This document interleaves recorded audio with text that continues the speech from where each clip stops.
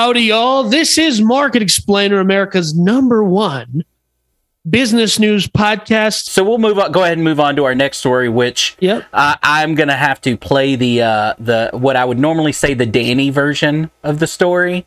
So this story is the non-story of stories. No, not when you hear my take on it. So go ahead. Okay. The big man wanted the story, so I permitted it. Okay. Yes. We're like he always refers to like our relationship. Well, it's kind of like a marriage. Like a 1950s marriage where I'm allowing this. I'm letting you cut your hair. Okay. Hey, go ahead. What's our ad before we have this story? Of course. Big Man Gear is that guy's idea of a merch brand. So it's a humorous, fun, easygoing take on some of a Gen Xer's perspective on funny things. I love this man with all my heart, but we have very different ideas of what is funny. Hey, I saw my first Big Man Gear shirt out in the wild this week. So did you know really? what? I did. Mazel I sure tov. 100% did. It happens to be a neighbor 2 doors down, but hey, I don't care. It was out in the wild. I didn't know he had it. It was my new Big Man Gear that I just put up last week. Nice. Yeah. So go to bigmangear.com. That'll take you to the Amazon Prime store. It's all packaged and shipped by Amazon Prime. Makes your life super easy. They already have all of your data, all of your likes, dislikes, facial recognition software. They know your voice print, your fingerprints, know your blood type. They know everything about you. So go to Amazon. I did offer to buy it from him immediately because with him buying the T-shirt meant that I had to stay in there and listen to his ideas on more T-shirts. So I kind of immediately regretted my decision. But yeah, no, it was awesome. Awesome. All right. So that's bigmangear.com. So the story is obviously the Assemble protocol. It was listed on Coinbase Pro. Yes. It's an ERC20 token or an Ethereum token. It might be an easier way to understand it. It's an Ethereum token. It's the best, is what most people are going to understand. Yes. So again, it got listed on Coinbase Pro. And it goes up 217% in a day. By the way, just throwing this out there, the TMTG SPAC went up like 400 or 500% in a day. Okay. So 217 in a day is nice. It's a good day for those people who are holding the token. Token's trading around 7 cents right now. Right. And that is the end of the story as far as I understand it. The big man, take it away. That is the end of the story, really is the story. But here's my thing. You and I have talked about stocks over the weeks doing the show. We've talked about, uplisting to NASDAQ. We've talked about SPACs. We've talked about, that direct kind of stuff. Listings. Right. We talked about all of this stuff. Right. Yeah.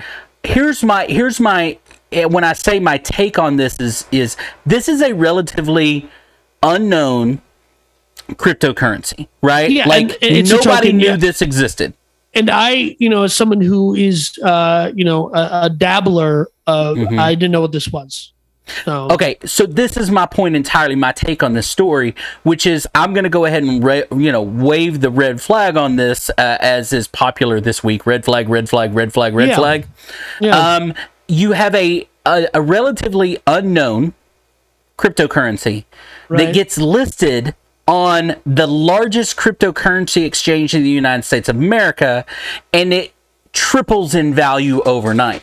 Yeah. Does that not seem like some Wolf of Wall Street pink stock stuff back in the day, right off the movie, where you take a pink stock that nobody knows, that's 2 guys out of a garage, right? You put it out there, give access to millions of people that are being called on the phone telling them it's the next Amazon, right, and then it shoots up in value because of the, you know what I mean? Because of, and the people that are selling it to you are the ones selling.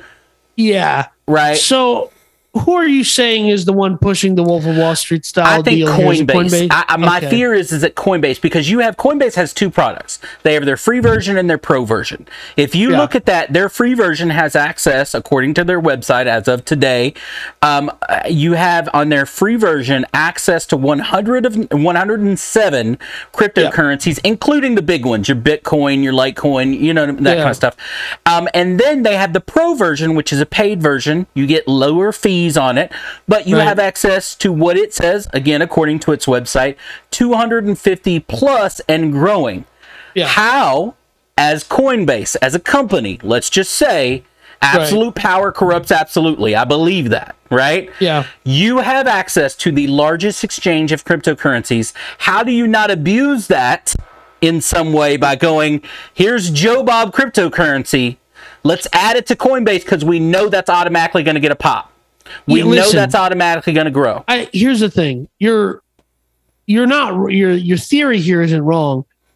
I just don't think that Coinbase cares that much about making 217% because they can do better with other ones. No, but their part is the fees. They could give a crap. Yeah. It's not about that it went up 300%. It's about the number of transactions. That's my point. That's the whole Wolf of Wall Street thing. Now, Wolf of Wall Street was making it on both ends.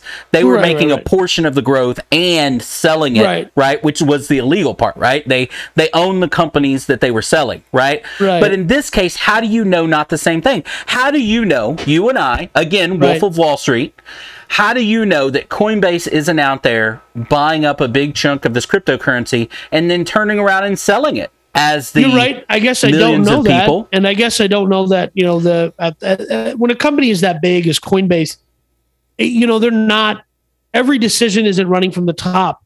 So there's no reason to think that maybe some littler guy who's like, hey, there's a reason to look at the white paper on this coin and on this token, rather, look at the white paper on this token and says, hey, we should list this on Pro. So that's where I'm saying, Well, but NASDAQ, all of these, the big boards, right? NASDAQ, New York Stock Exchange, have all these hurdles to make sure that you are a legit company that has a legit product that should be on these. How did Coinbase come about deciding that's nobody? So here's the thing, big man. In the entire crypto industry, I would say 90% of the projects you're going to see out there are grifts of this nature. They're pump and dumpers. But that's my entire point. Coinbase is big enough. Right. That they should have weeded out this as a pump and dumper. If it is, I'm not saying it is. I'm just saying of course, we don't that know a that cryptocurrency that no one that I know has ever heard of, that I can't find a single reason. I can't find. Look, I'd spend my days and nights about head deep in business stuff. That I can't find a single. I cannot find a single. And this is how I kind of came up with this theory, right? This Wolf of Wall Street type of theory is I can't find a single article out there that shows why this company should be on Coinbase. Why this cryptocurrency was chosen over any other number that are out there. There was that whole thing about a year ago, or maybe it was a year and a half ago, where Warren Buffett says, here's my cryptocurrency portfolio, and it's like a stack about this wide of papers where he had bought like millions of cryptocurrencies of these ones that were fractions of pennies or whatever, and he's like, if one of these takes off or whatever. I mean, there are so many out there. Yeah, Coinbase has this access of people. They're fish in a barrel. Same thing we were talking about on the first story. If you have a Coinbase wallet, you are a fish in a barrel for cryptocurrencies. We know that's what you're here for. So if I grab one that it's of no value and push it out to you, how many people of the millions of people that have Coinbase wallets are going to throw some money into it, and then transaction fees and and again, cryptocurrency being heavily unregulated, nobody's watching where any of this money's going. Well, nobody's watching. Unregulated is a weird phrase because it's just unregulated, right? Well, yes, you are correct. I did use heavily in front of a word that didn't need it. So, but maybe look at me being a dick. Yeah, exactly. So yes, using grammar. Listen, okay. Hey, listen. This story starts the story ends the way it starts, as being a non-story to me anyway. Right. No, okay. I think this story to me was just an opportunity to talk about one of the ways that I think, again. Yes. And that the broader story here is, hey, guess what? When it comes to the crypto and DeFi industry, there's some skeevy people out there. Just like literally every other industry that's ever existed since the beginning of time. That's funny because the difference between Danny and I is glaring in this. Danny just goes, you should accept the fact that there's a bunch of skeevy people out there. Where I sit in the fact that, hey, maybe we can prevent some of these skeevy people doing skeevy things. Right? No. This is how you prevent skeevy people from harming people. You let them harm 2 or 3 people, and the rest of us go skee ball, sleeve ball. He's fake. Yeah, fake news. You're fake news. You're fake news. Yeah, because otherwise we erect a system in which the skeevy people develop regulations, and other skeevy people come along and they go, "Hey, let's skeeve out everybody else," and then. Yeah, and then we end up with Trump social media truth social. See, I started out with the conspiracy theory that led to Danny getting his own out there. I like it. I like it. The horseshoe. All right.